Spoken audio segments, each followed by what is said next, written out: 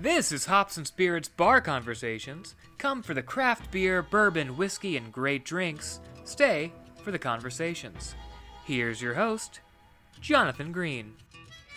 Welcome in. We're closing out 2021 with another fun episode. We got a lot going on in this one. We talk beer trends of 2021 and what to look forward to in 2022 with Kevin Patterson. Always a great chat with him as he provides a lot of insights. And in our conversation is with the Nash Villains, three guys that do a lot of writing for various projects from TV to film and for artists that you've come to know and love in country music and beyond. But now they've come together to form the Nash Villains, and they got their debut album coming out soon. It's a really fun chat. You don't want to miss that. And also check out our social media as we have our year-end videos featuring some of our top pours for beers and whiskeys, bourbons, and so much more. You can find all of that at hopspirits.com and find us on social media at hopspirits. Enjoy the show. It's almost time. Where did I put those? Here they are. It's time for tasting notes. Joining us again for another Tasting Notes is Kevin Patterson, the Cicerone National Beer Judge.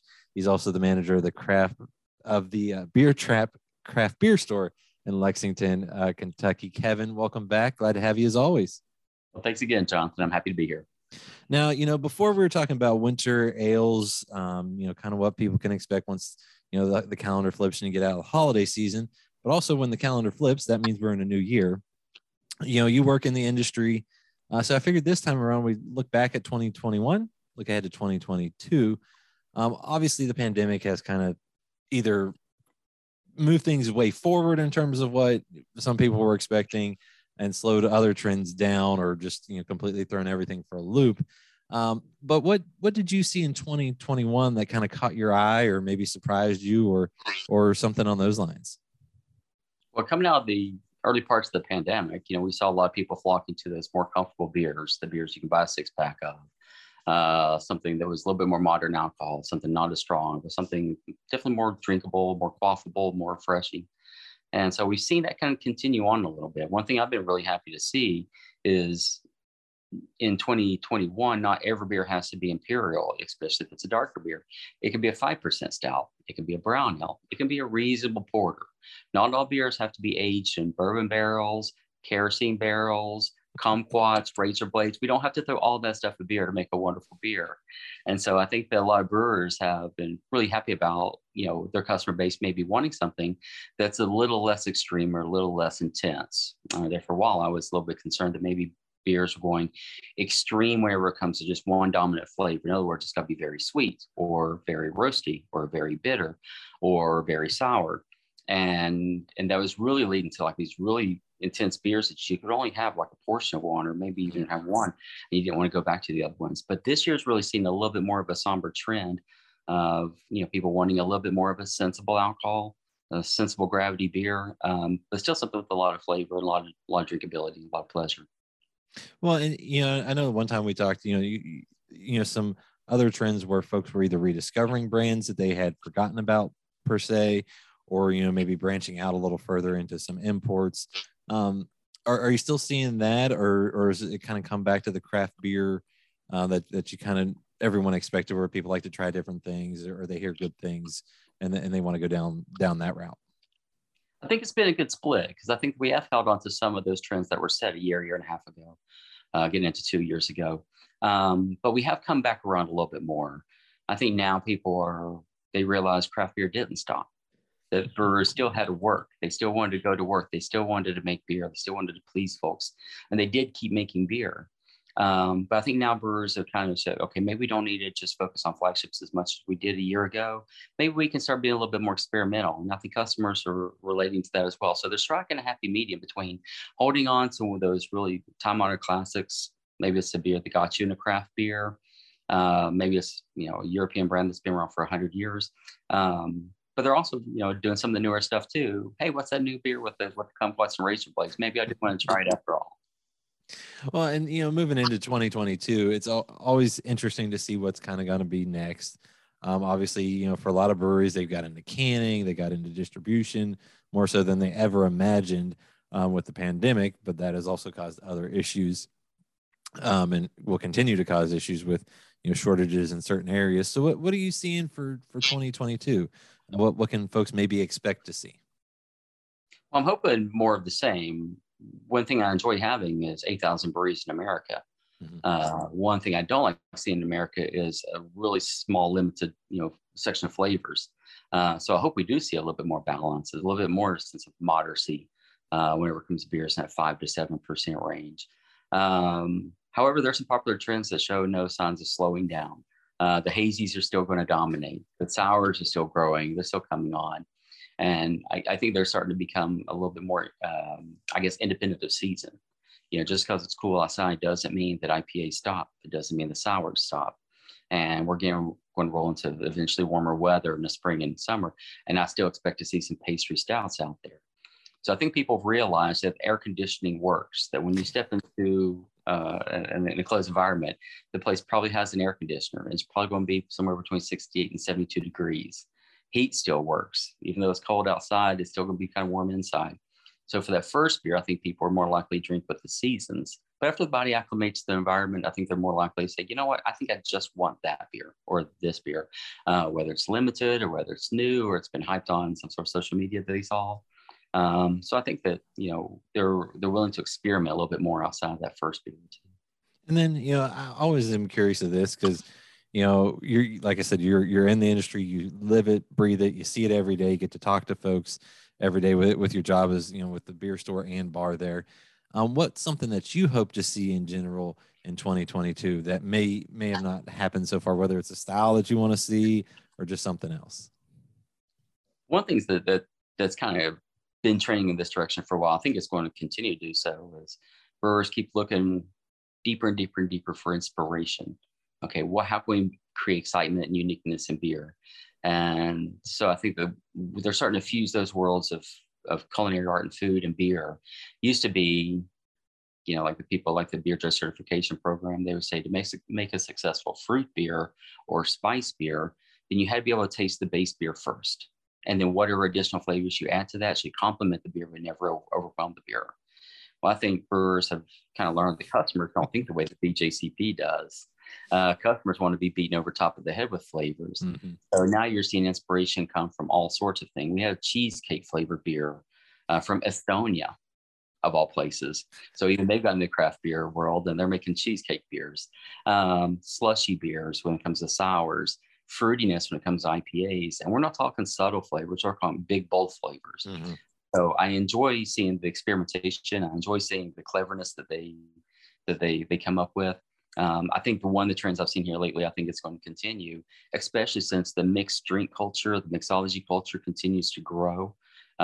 Brewers say, okay, if that's what people want, then let's roll those flavors into beer as well. So whether it's an old-fashioned cocktail, let's use those flavors to inspire our beer. And that's what Founders did with the Highball Drifter recently. So I think we're going to see a lot more of those flavors. There's a mojito beer the Three Floyds has out right now. It tastes more like mint than mint tastes like mint, but it's there. So I think that brewers, they're using those, those worlds for inspiration, and they're not subtle about it. They're very bold. So it's really exciting, but it's got me a little bit cautious too. Well, we'll just have to wait and see what 2022 has in store for us. Kevin, thank you as always. Thank you, Jonathan. Remember to check out Hops and Spirits on social media at Hops Spirits, all one word, on Instagram, TikTok, Facebook, and Twitter. You can also find Hops and Spirits on YouTube and at hopsspirits.com. Joining us here on the Bar Conversations is a group that has been around at least they have been around themselves in the industry for a good while, and now they're together as the Nashvillans. We have Troy Johnson, Scott Lindsay, and Brett Boyette. Did I say all those right? You did. That's right. That's right. Hey, how you doing, Jonathan? I'm good. How are y'all? Now that we got this technology thing working. Yeah. We finally got this technology thing working. Finally. Now, I'm drinking, we were talking about, because of Bar Conversations, you always wonder what everyone's drinking. I got a little Fry Ranch out of Nevada, a little very nice bottle. Like I said, you got to watch that nice. the cap because it can hurt things. What's everyone else got tonight if they've got anything? Winter Jack. Ooh. Jack Daniel's Jack. Yeah. Heat it up into a cup. Pretty good. I got a frosty mug of Yingling. There you go. That takes me back home. I've got a foam cup of Miller Lite out of Milwaukee. What's funny is the vessel matters, and it's funny that your piece of shit beers is coming out of a Foam cup. a foam cup. He Damn redneck. I was gonna say he is from Kentucky. coffee cup. I mean, it's okay. I've got the coolest coffee cup here. My son drew this picture. I got one of those Artsonia pictures he drew. I love Oh, it. cool. Yeah. It's either you're a fancy drinker or you're a real drinker. It just Oh, really? Yeah, that's So it. fancy drinkers can't be real. So I guess I'm the fancy drinker now because I have a glass cup like a normal human I was gonna being. say I have my logo I on my don't cup. put So, ice in my beer. we were joking beforehand. Are you guys just mainly beer drinkers, Troy and Scott, these days, or do you mix anything else? Brett, obviously you're enjoying a little bit of the spirit side. Yeah, my wife makes me a beer drinker these days. She cut off my whiskey drinking. She says that I'm not sure what language we can use on here. But Hey, she we're says talking about alcohol and music, so we're all good. Yeah, she says I'm an asshole when I'm drinking liquor. So Happy wife, happy yeah, life. She says I'm not too friendly when I'm drinking liquor, so she cut me off. But my take on it is that I'm a genius, right? Right. And when I'm drinking brown liquor, I just gotta exude all my expertise on everything very loudly.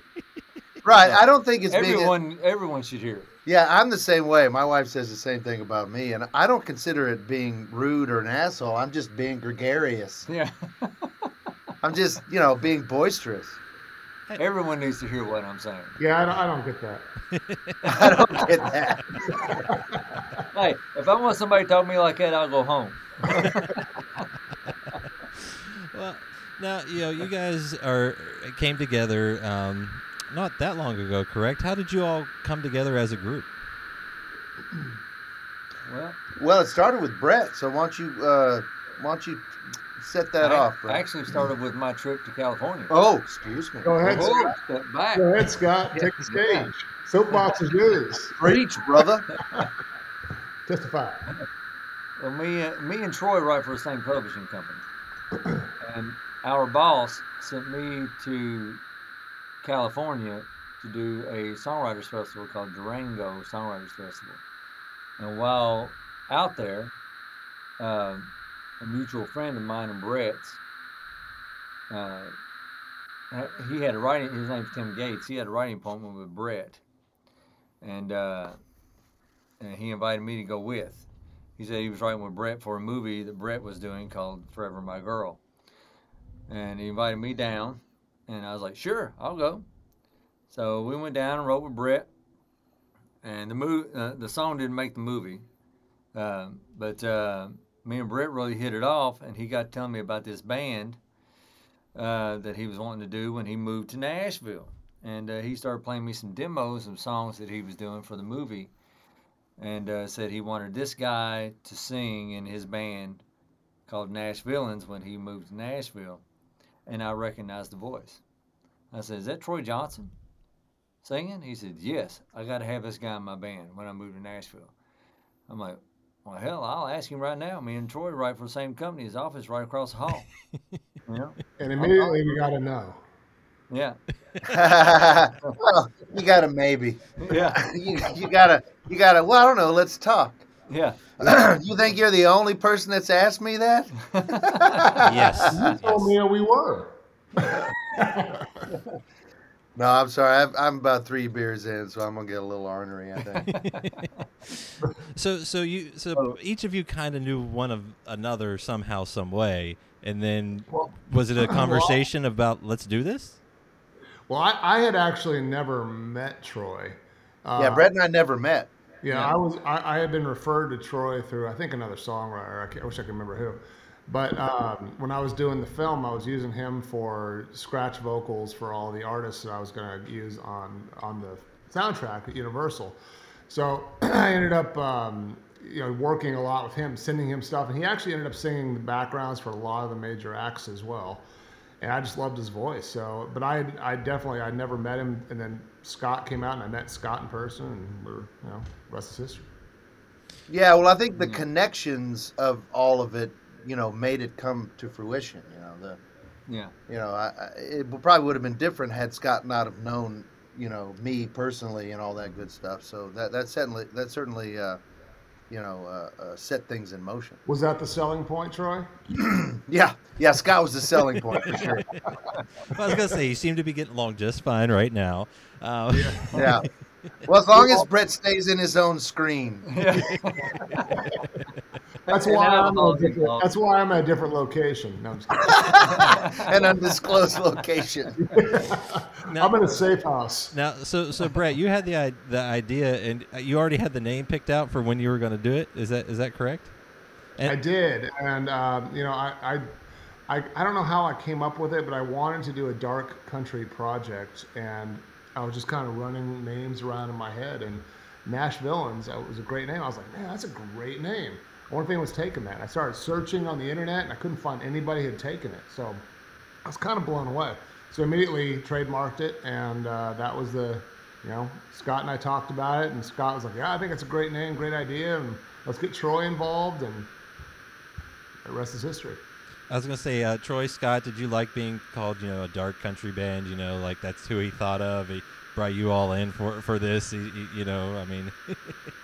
Yeah, absolutely. I mean, we didn't really come up with the term dark country until after we were really kind of involved. We were already writing songs. Yeah, so we didn't know really what we had. The first thing we had to do was write a song. So we wrote a couple songs, and I mean, our goal was to write for film and TV. So we sort of set it up to where, the things we were writing were more cinematic and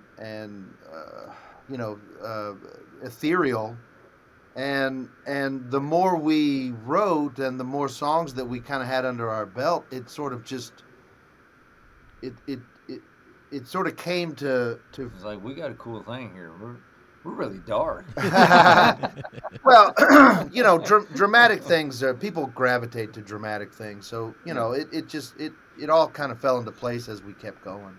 Well, then I was going to say, being able to listen to the songs you all have put out, even listen a little bit to the new album, and we'll talk about that. That's coming down the pipeline. It's not all dark, I would say, or per se. I mean, maybe dramatic or a little more on the fun side. But how, you guys seem to be a fan of a variety of genres. How would you describe the music that you guys put out as the Nash Villains? Put you on the spot. Well, I think the closest thing to it is dark country. Cinematic. We definitely think it's cinematic. Go ahead, Brett. No. I mean, I was chiming in words, adjectives. I mean, cinematic, I think, is definitely good. Emotive music. I think it's definitely an emotive band. I think that's one of the things we shoot for, is to capture the emotion of the song as well as telling the story. And we've kind of worked on more emotionally with less furniture, meaning less descriptive words as writers, but more. Yeah, that was one thing that Scott and I had to sort of get used to, is when you write country music for the masses, or at least try to gear your song toward an artist. We like to write a lot of furniture, which means specific things that you can see as opposed to just telling you what's going on. Tan legs on tailgate. Yeah, right, exactly. You can see that. The rust on it, and the dripping of the water, and I remember there was this one song we were writing, and one of the lines we came up with, which kind of stuck for a while, was they took my gun, and Brett was like, that it's great, but it's too specific, because what if the character that is on the screen as the song is playing doesn't have a gun? And I was like, well, who the fuck cares? It's just a song. But he was right. You know, I mean, you have to, you can't allow the I mean, if you're writing for that genre, or at least that purpose, You got to keep everything generally specific. Right, That's the term which is we came up with. yeah, which is what we've tried to do, and what that allows is for the listener to inject themselves into the song a little bit more than maybe otherwise. Generally, lots more open to interpretation. Well, and then you got your debut album that's set to come out in February. Is that correct? You guys looking at February 2022? 2022. There we go. February 11th, like Brett said. Yeah. February 11th, 2022. And what can folks Yeah. expect on that? Because you guys have been putting out some songs. I mean, you even put out a Christmas song, "Christmas in a Bottle." But what can folks expect polka, on that? A little salsa. You know, we got a little bit of everything. No, Well, I think you should expect brilliance. Yes. Well, one of the things to expect that we did, which was not the norm for a country act. I actually don't know another country act that's done this until recently, actually. Concept album. So there's an actual arc to all the songs. They're part of it. Each song is part of the same story. Okay. So I was always a big fan of The Wall and Operation Mindcrime and Dark Side of the Moon and a lot of these concept albums when I was a kid. And we were sitting around talking. We were like, man, nobody's done a country concept album. Now Casey Musgraves has, but she came out with one I think in September. But She must have heard us talking. Mm-hmm. That's a small town. Yeah. yeah. But that's something to expect, and I think it's really cool because of the songs. It's a really compelling story, and that I think everything just really works together, and there is a nice emotional arc to it. So. Well, like I said, I got to listen to a little bit of it, and it's kind of almost like a little bit of blending of genres, kind of taking all of your different backgrounds in it, and then you have some guests on, at least I know of one song. I won't spoil it in case everyone wants to keep that a secret. But then you even have like a song like Bonita that I thought was just, when I'm listening to them, just maybe kind of out of order. Just I was like, whoa, well, that's different than anything else I heard, and so forth. So, Yeah. So like, I mean, is that even with the concept, you're still kind of weaving in some different things? Yeah. Yeah, and Bonita is one that I'm extremely proud of. I think that Brett did a great job producing, bringing in all the different elements, and that's one of my favorites. And it's just so epic the way that it lays out the trumpets and the cello and the strings, and that's what I love about this band and what we can do. We don't seem to be bound by what modern country is doing, and that's exciting. We can go anywhere, and we will. And we will. I think that's a really good point, though. I think it's like one of the things to expect out of this band and our album is creativity. And I think that one thing that we're definitely trying to do. We all have written contemporary country songs for major acts that are out there on the radio and stuff like that. And we've all done that, and we love those guys. Those guys are great, but it's kind of nice to do something. We kind of all discuss, if we were going to do this, we were going to do something totally different. Something that would be a left of center sort of approach to country music. Something that we don't feel has been done, because otherwise, we feel like we just kind of get lost in the mix if we were doing what everyone else is doing. So Right, but I also think that what you're describing happened organically as well. It absolutely did. totally. Yeah. We didn't know what we had until we sat down and wrote the first couple of songs. Once we got through with the second song and looked at what Looked we at had, our body of work. Yeah, looked at our body of work. Two songs. Two songs. Looked at those two songs together. It's like, hey, we got something cool here. But I think that each song sort of I say that points to the next. The first song we wrote was "There to Catch Me." Yeah. And the second song we wrote was "Tumbling Down." Those two songs together, after we wrote them, I literally told my wife when I got home, I was like, we have something very freaking cool here. very cool. Right, 'Cause and we're writing something out of the box. And when that is Brett cool. started putting together and doing some pre-production in his studio, he said that he kept saying that people are coming in and poking their head through the door and saying, what is this? This is really, really good. This is interesting stuff. And that just snowballed and here we are today. Yeah. Yeah. We definitely like the stroking that we got from everybody else. Well, I was gonna say, I mean, you kick it off very well with "Devil Don't Sleep," and that kind of, I feel like, sets a great tone for the whole good. album. That was, I think, maybe my favorite song, and like I said, I was able to listen to all of them, and it was great. You know, you guys have been in music for a long time. What got each of you into music? Oh, well, okay. Well, a few of you maybe not as long as others. So what got you guys into music? Oh gosh, me personally, I've never done anything else. Yeah. Next, Yeah. Even at like 3 years old, you were banging on the absolutely. On the I mean, at that young of an age, I was singing and I wouldn't shut up. I mean, I remember getting teased at school about singing and I've never done anything else, and it'd be nice to have a hobby, but I don't have one of those. Fishing. You should take up fishing. I know. I don't have time. Come fishing with He's got, yeah. and you can just do a little more drinking than fishing. You know, that works too. So. There we go. That's what I do. Well, when I do go fishing, that's essentially what it is. You know, for me, it was probably my mom took me to see Michael Jackson in concert. And that was such an amazing experience. And I remember it was at Mile High Stadium, and I swear, that it was Eddie Van Halen came out and played the solo on I bet he did. And I was like, that is so cool. And I was Yeah. like, but I was like, that is so cool.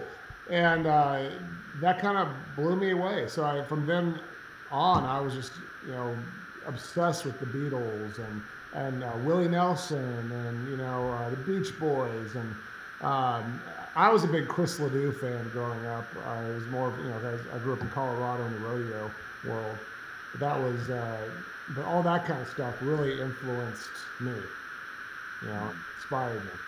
Well, I was raised around it. My dad's a singer-songwriter. He used to write with a guy named Tommy Collins.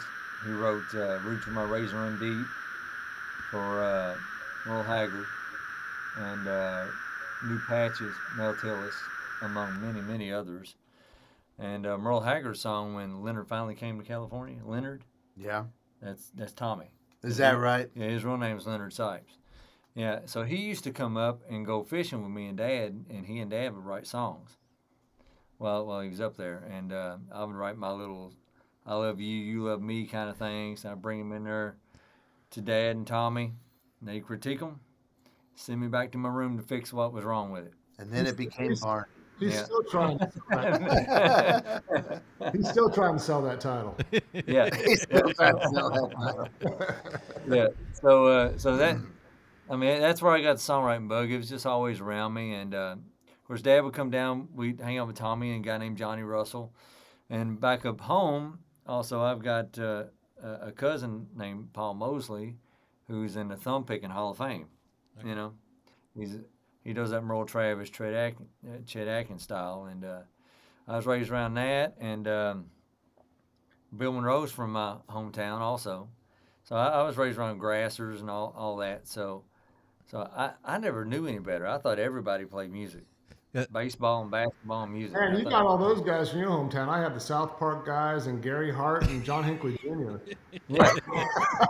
I got nothing in my Gary hometown. Hart. Wow, that's a blast from the past. I Right got Hinckley Jr. Clint Black and King's X. there. Oh, wow. You guys remember King's X? King's X. I like that. Oh, we also had Burke Breathitt. We had South Park guys and Burke Breathitt. Oh, Bloom nice. County, remember Bloom County? No? Yeah. Yeah. Yeah, I grew up in a little town in West Virginia. We had nothing. I have no idea. Nothing. Nothing? No. Yeah. So now, Troy, you've been writing songs for a little while. I'm not going to age you since apparently Scott wants to do that too. Long enough to know better. What has that been like for you to be kind of on the backside? And you've been able to produce, write for a lot of different folks that have turned songs into some big hits. Well, I mean, in the beginning, I didn't know anything, although thought I knew everything. I think it's been wonderful to. So what's changed? I think it's been wonderful. I'm going to just bypass that comment. I think it's been wonderful to grow up in this town, musically speaking. I'm very proud of the fact that I learned how to write a song in Nashville as opposed to New York or L.A. Not that there's anything wrong with what they do. It's just I really like lyric being the king. Yeah. I like the story being the king. And the music comes not necessarily second, but if you're not saying something it real feeds or the story, the melody feeds the story. Yeah, if you're not saying something, and I'm not saying every song I write or that we write is saying something, but that's always the goal. The goal is not necessarily, hey, check out this beat. Mm-hmm. The goal is what are we trying to say with this? And what I like about that is I like puzzles. I'm a puzzle guy, and I equate Nashville songwriting, or at least storytelling type songwriting, as a puzzle, because you come up with a hook, and everything that you write, in a Nashville sense, needs to point to that. You're not going to write a song about the moon and necessarily put a football in it. You have to retain a certain amount of. There's a box that you're sort of writing in. You're writing about the moon. A lot of the song needs to be at nighttime. Anyway, I'm not sure if I'm making myself clear, but the act of songwriting in the Nashville way, I enjoy. Everything leads to the title. I enjoy more than just whatever ethereal thing you might want to say, which was, tough in the beginning when we were writing for this band. It was, we're not that we don't do that with this band, but it's a little different. And as we grow as a band, I think that we can bring a little bit more of the puzzle element in the song. But it's been nice to get away from that for a while, actually, if I'm being honest. And then, but anyway, growing up in Nashville musically, I wouldn't change it for the world. Well, I was going to say, and you've had a lot of success. All of you have had a different amount of success, different ways. Brett, you've been producing for music for TV, film, recording artists. How is it doing all of those different things? Because that's not one that people may automatically think of when producing music, per se. I mean, they're all different. They're all different approaches to songwriting. Just like Troy said, I mean, I started in Nashville, and yeah, lyric is king here, and that is absolutely the truth, for sure. But I also, I lived in New York as a writer for a long time. I lived in LA for a long time, scoring and working with a lot of pop artists and stuff like that. And I think this is one of the things that I bring to the band is musical hooks. Because that's, I think that's less of a normal thing out here to bring to writing songs. Right. Mm-hmm. Yeah, and we do jump off his musical hooks quite often. Yeah. He's got a bevy of hooks that he brings in, and that's a lot of times how we, start songs, and then we'll try to find a hook that one of us has. We'll came try up with. To take what he brings to the table and then make it cool. I knew you were going to go there. I knew you were going to go there. No, but that's one of the things as a composer you're trained to do is you write themes, and you have to write themes through films that stick with the person. I mean, John Williams is a great example. I mean, you don't forget his themes. John Williams is great. One of my favorites. Danny Elfman, Michael Giacchino, a lot of the big composers, and they're just great at that, and they're great at bringing musical hooks. But I mean, lyrics are extremely important as well. It's all important. It's all but one big mix of having to gel with one another to be the perfect thing. It's a chemistry thing. So, but it's definitely it's a different approach writing for records usually, I would say, but for me, especially production-wise, I'm trying to bring some of those elements from the other things I've done into producing records, which I think is making the stuff a little different. And then I guess I can ask Scott a question, unless you guys just want me to leave him I out. guess. Just kidding. Since he's picking on all Well, of he you. is just eye candy. Yeah, I'm the eye candy in the band, man. I'm just here for picture-taking purposes. No, but I mean, Scott, you kind of were doing kind of a solo thing, or at least with your own group there early on, and then decided to kind of pull back and go kind of more the production writing route, and have done a lot of different stuff there with a diverse group of people. How has that been for you, kind of taking that route now? Well, it's been a lot more lucrative and much more successful. I did the artist thing for a while. I had a song out called "You Only Call Me When You're Drunk" that went top 40 for about 10 weeks. And after that, I really didn't know what I was going to do. That company I was with at the time, I thought was doing great. But I came home from a run out west, and they were boxing stuff up. And as Troy puts it, even my CDs. No, it was a different interview, and I said, so they weren't just boxing your CDs up; they were boxing everything up. They were boxing everything up. So I was home and wondering what I was going to do next, and I landed with this company and started writing, and I just landed with Nashvilleans when they sent me out west. I really don't know how to explain it. I just didn't say no to any opportunity. Mm-hmm. That's a lesson, kids. Yeah, I had an opportunity to send some songs to a guy named Frank Larry, and I sent him some songs, and he liked them. And he wanted me to send him more. And I sent him more, and he signed me.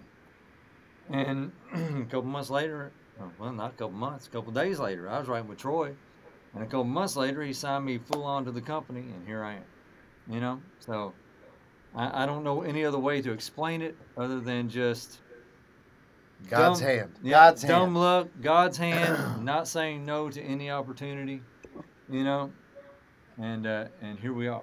I was gonna say So- some things are meant to be, right? I mean, And now me and Troy have written songs with and for Kevin Costner on Yellowstone, and and I've got cuts with Blackstone Cherry, big rock band, and I've got other stuff coming out later, or not later this year, in 2022 with other bands, and now everything we got going on with Nashvilleans. It just all led from one message I sent to a guy named Frank Larry. I got a cut with Blackstone Cherry too. Yeah. Yours wasn't a single. I do not have a No, mine was not a single. Mine was a single. Okay, well, you're one up on me. Yeah, I do not have a cut with Blackstone Cherry. so everyone can one up someone, but unfortunately That's not right. Brett. That's right. But Not for that. Oh yeah, but Brett can one up us on a lot of things. Yeah, Brett's got a Yeah, whole we don't movie. want to Brett's got a whole go. movie. What We we don't talking want to about? go there. Yeah. now, for all of you, because you've all written different things for different folks. I always wonder this because obviously that's your job. You're working kind of for someone else. It's what I do for my day job. I'm a PR writer, making someone else in a sense look good. Is there ever one that you like, a song that you guys were like, man, I wish I could have recorded that? Looking back, obviously 2020 hindsight or something like that. But were all of them you're like, nope, they were good to go, and that was what they were meant to be? Do you mean our own songs, or do you mean other Songs we've written. Yeah, like stuff that you guys have written, that for others and so forth, or worked with with others. Because I always know every now and then I feel like there's like one song that you're like, it got away, in a good way, but maybe you'd like to have back. No, generally as a songwriter, that you cut what you write for the most part, and the ones that get away are the songs that stay on the shelf that nobody cuts. Right. I mean, That are awesome. every Not everything we write is awesome. Say what? Well, maybe Troy. Maybe Troy. well, no, I mean every songwriter in town has. I mean, the amount of songs in this town that are hit songs that have never been cut Never seen the light of day. would astonish you. I mean, the You can't even. I mean, because I sing demos for a lot of people, I've got I about, hear I've got a about lot 50 of them myself. Exactly. Everybody's Yeah. got a catalog that they're like, that's a freaking hit song, Right. and nobody's heard it. And I sing demos for people, and I sing on a lot of great songs, and I mean, they're never going to see the light of day just because of the volume of songs that get written every day in this town. I have to say though, like I go back and listen a lot to songs that I wrote through the years. You have to. Yeah, even through college. And I'm like, that's a great song. And I'll bring something up I wrote in college. And I'm like, this is a great riff. And let's tweak it. Let's rewrite it. you know? This is That that's what I'm saying. Yeah. I'm saying if you don't, that's why at the publishing houses, that's why they have tape copy guys that go through the back catalog and pick out things that could be re-demoed, that could be moderned up and everything. Because I mean, there's just an amazing amount of hit songs in this town that nobody's ever heard and nobody ever will hear. Well, there's always there's a time and a place for a song. And I really believe that. Oh, And sure. It just sometimes takes years for that time to arrive for that song. And now, Yeah, I would say generally, unless you are in the camp of the artist that if you get an outside cut by an artist, typically that song's 5+ years old, Yeah. which is worked its way around crazy to me. town. And they probably heard it before, years ago, before they come back and cut it. Yeah, I was emailing with some people because somebody's trying to license a song of mine that's just independent artist, nothing huge, but I was trying to find the date of creation because I didn't know what publishing company it was with, and it's 2021, and I'm talking about a song that was written in 2014. That's a long time. I mean, it's in elementary school At now. least 7 years. It's at least 7 years. Yeah. Thank you for doing the math for me. I was gonna I say, didn't wanna it's do it's in that. kindergarten. It's almost working its way to being grown up. I mean, Yeah. Yeah. now, Right. Now No, but that stuff happens all the time. I mean, one of the songs, "The House That Built Me," first of all, it took them 3 years to write. Yeah. And then it took them another, I think, 4 or 5 years for Miranda Lambert to even cut it. Anyway. Well, I was gonna say, for y'all with writing, I mean, are you pulling, when you're in sessions or even just working on stuff yourself, are you always pulling from maybe past experiences or an idea, or what kind of goes through that process? Because I feel like it's always different for each folks, but I mean, a lot of times it is, it may be a sliver of a past experience, but it's at least something that's maybe happened in someone's life, Yeah. I would say yes. I mean, even if the song's not about exactly your past experience, you try to associate with that experience in some way, as an actor would, to conjure up the right emotion and lyrics and things Sure. like that. I think that you absolutely do that. Yeah, that's absolutely. You want to say anything about that, Scott? Nope. Nope. I was gonna think say, we is covered Scott it. allowed to talk? Scott, you're allowed to talk. You're good. You can. Yeah, well, I think every song you write is somewhat autobiographical in the sense that it has to come from somewhere real. Well, I will say something, actually. All right. Yeah. You have to become a character when you write a song. Yeah, just like in acting, we have some actor friends, and we've had this discussion with them. They become the character that they're playing on screen. When we're writing a song, we have to do the same. So we become that character, and we just take the truth and lie about it. Is what we do, basically. So you're basically, it's a fishing story that gets really good. That's Yeah, right. right, It gets yeah. bigger as it goes along. Oh yeah, if it ain't dramatic, it ain't gonna go nowhere. No, I mean, if you're writing a love song, the example is like I have to think about, in that situation, if it's a breakup song or whatever, being in that situation and who I was in that situation with and how I felt about it in that situation. And I loved you more than anybody else has ever loved anyone else in the whole world ever. That's what we got to express. Right, and you had to have had experienced that to That's right. write that. That's right. Now, you guys are working on stuff for the Nash Villains, but I'm sure you're still working with other folks. How do you guys balance all that? Because I feel like that's a lot going on at once in one's life. We need secretaries. No joke. Got to have a good calendar and make sure you're at the right place at the right time. I mean, I spent the whole weekend writing hip hop with a hip hop artist from LA. So kind of like, we're all over the board writing all kinds of. We're chameleons. We're writers. That's what you have to do, and it's more about being a writer is having a good sense of melody and a good sense of lyric. I think most writers that are good writers can jump genres. Some are really good at one genre, but I think a lot of writers jump genres and have a lot of influence, especially nowadays, in different genres. Yeah. Well, deadlines help when you got a lot on your plate and you got a lot to do. It's good to have a deadline. I understand that in my day job. Or when you got bosses breathing down your neck, Also understand that in my day job. Mm-hmm. Yeah, some of the best songs I've written have been when the publisher said, "You got to finish this by such and such date because we're going into the studio." That's right. I would say definitely direction helps, like writing directly for a script for an exact scene or a specific artist. Those are all things that are much more enjoyable, much more helpful than just writing a song. I don't think, for the most part, most of us really just do that anymore. We don't really just write to write. We usually are writing with an artist, with a producer, for a label, for a movie, specific. Well, that's because we're in the business.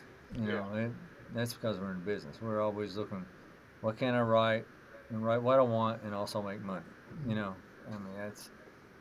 used to. Beast, We used to, right? I'm sure all three of us did. I would write all week. Whatever, and write with tons of different... I used to write 4 or 5 times a week, and that's why, what we were talking about earlier, that's why I've got, 50 hit songs sitting on the shelf, Now, you guys have been doing this, like I said, just a few years, all young, vibrant, everything's still a whole life ahead of y'all. Did you ever expect this, though, to be your life? Obviously, I think all of you wanted it to be, it sounds like, but wanting and then it happening, I feel like are two different things. And then also, if you weren't doing this, what would you be doing? You want to start that, Troy? Yeah, sure, I can start it. Life, goodness gracious. When I was younger, and anybody can say this. When you're older and you can look back on what you did when you were younger, you don't appreciate anything. And I surely wish that I would have appreciated where I was when I was younger. But I'm thankful now that I'm still in it. The music business has changed in such a degree that it's really tough to stay in it. The income streams have adjusted and adjusted is a loose term. Yeah, but our life is probably not much different than anybody else's. This is a job to us, so we come and do our job, and then we go home to our families. I am thankful that I'm not digging a ditch, but it's still work. Yeah. Now, what would you be doing if you weren't doing this, though? Any backup options ever? I honestly have no idea. Like I said, I don't even have any hobbies. I'd love to do something with my hands. If I had to do something, it'd have to be outdoors. I could build a house. I could do construction. I wouldn't mind doing construction at all. Maybe go fishing. Wait till you do it for a while. Right. Yeah. Exactly. Yeah. That was the last. When I used to dig a ditch for construction, and that sucks. But I will say that the most peaceful sleep I've ever had was after a day of digging a ditch. Yeah. Brett, Scott, who wants to go next? Go ahead, Scott. Oh, go ahead, Scott. I always jump in, so I just let you go.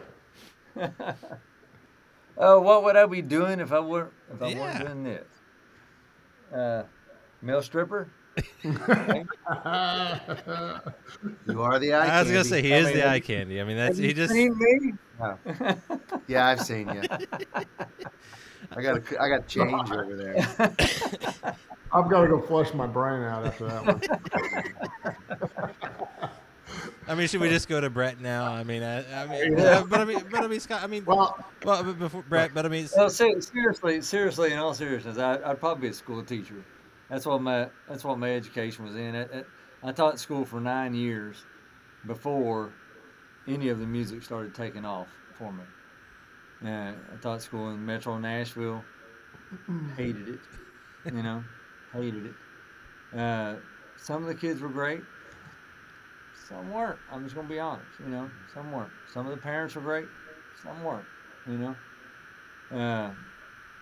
I'm glad I am where I am right now.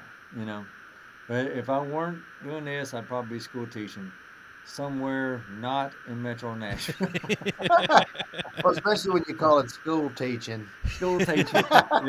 that's his Kentucky background. If they can't spell teaching right, they don't need to pass the next grade. And Brett, did you ever see yourself doing all of this crazy stuff? I mean, writing for TV, music, even hip hop. I mean, did you ever see that?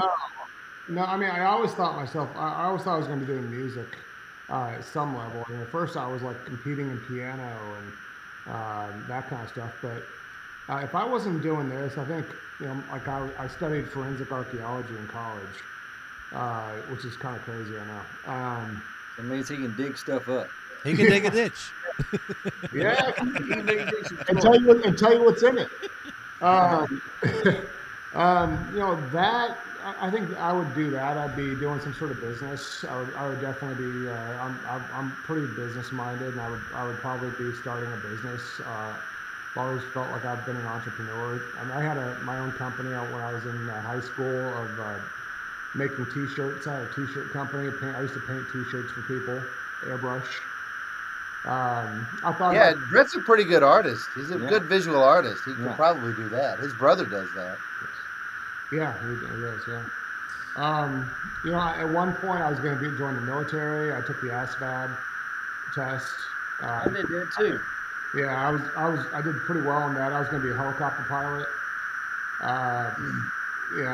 Medical school, I was going to take the LSAT. At one point, I still might take the LSAT. And so I don't know.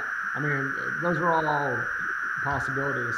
But for a long time, it was going to be like, I think that's my mic, by the way, is doing that. If you guys can hear that. For a while, it's going to be like plastic surgery. I was really interested in that. So. Did you say plastic surgery? Oh, yeah. I used to watch surgeries all the time and study it. Oh, goodness. Well, there was a time in college when I thought I was going to be an economist. Till I realized how much math was involved. For some reason, that's funny as hell. Yeah. I love how we all I like the theory of economics, but I didn't like the nuts and bolts of it. To songwriter. Yeah. Well, it worked out. It was a good call. I mean, I'll say this. I still think one day I'll hopefully own my own business. Who knows? But I took an economic class with a guy that looked like Santa Claus. I'm not gonna lie. And after that one class, I changed my major very quickly because I was like, "This is not a good idea. This is boring. I'm gonna fall asleep." And so no, I get that. But I also love like Brett. Just I feel like we were joking earlier about who could one up one other. He's just dropping all these different things that he's done and could do. And hey, since this is a drinking thing, can I take a whiz? Yes. Be right back. Welcome to the Nashvilleans. So yeah, that's usually me. Yeah, I have to say that something like my mom said to me, which is true, is like God chooses your path for you, and maybe not be the path that you want, but that's the path you're chosen for. You know what I mean? That's chosen for you. So I think that's true in a lot of cases. Yeah, and I think that when it comes to being a Christian, you got to trust that path. Yeah, that's the hard part. Mm-hmm. Yeah. No, I get that. I switched jobs right before the pandemic. Very thankful for that, and I'll never forget just how things sometimes work out. I wasn't gonna go. I was gonna go to my last question, but because we're one short, I'll ask another one. You guys like to have fun, though. I mean, it so seems, if you can't tell from this whole interview, you guys get along pretty well. I think it's all getting along very well. I mean, you guys have a happy hour on Tuesdays on some of your social media, things like that. I mean, how much fun do you guys just like to have together and just share with people and so forth? Oh, we like that a lot. The most fun we have is razzing each other. Yeah. That's the most fun. Never would have got that from this interview. Never. the broke down sessions have been a lot of damn fun. I mean, thank you guys. I didn't know how much fun interviewing people would be, but getting together with different artists and friends we've known for years, and actually learning a lot of things about them we didn't know, has been a blast. Yeah, I think we have a good time. I mean, for sure, just hanging out, and we get together once in a while with our wives and stuff, and my girlfriend and their wives, and we we go and hang out, and our kids have gotten together, and it's great. So you guys do like hanging out with each other, right? Yeah, we actually kind of like each other for now. Yeah. But I mean, this has been a ton of fun, and I can just tell that you guys work well together. You have fun. You're kind of like my friends. If we're not making fun of each other or razzing each other, something's wrong. I feel like. Yeah, totally. Yeah, that's right. Well, that's the congregation of guys. I mean, that's just the way it goes when you're with around your buddies. So now that Scott has returned, I will ask my last question. So, in addition to the new album, what can folks expect from the Nash Villains in 2022? Is that a Brett question? I think that might be a Brett question. He's the businessman. I mean, you guys can say whatever you want, and then Brett just has to, figure it out. I'll just say yes. It doesn't matter what we say, Brett. Brett's going to tell us, no, that's not happening. This is happening.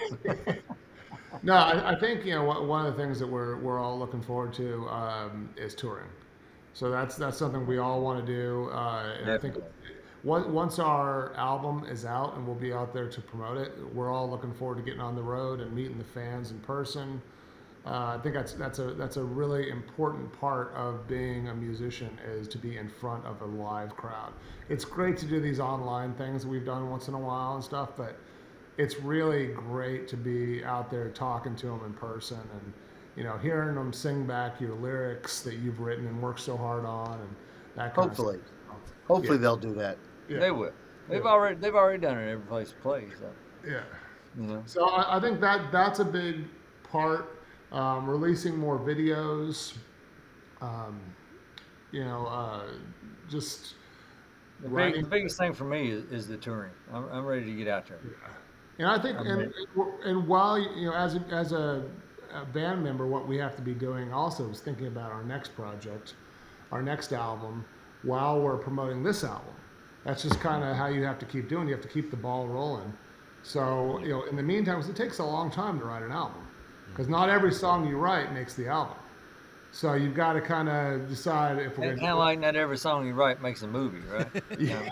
Oh, my goodness. Kind of like that, right? You're never going to get past that, are you? Never getting over it. I had no control over it. I had a little bit of... I was going to say, I can feel the love in the chat right now. So, but no, you guys have a new album coming out in February 11th, I believe. Tumbling Down will come out. It's a great album. I got to listen to it. It's awesome. Everyone should check it out. And until then, check them out because they've released a lot of great stuff as well. You can go to the NashVillainsBand.com to keep up with them. Find them on social media as well. Brett, Troy, Scott, this has been a blast. Thank you all for doing this. Hey, thank you, Jonathan. It's been a pleasure. Yeah, thank you, Jonathan. It's been a blast, buddy. Thank you. Kentucky boy. Hey, we'll see you, man.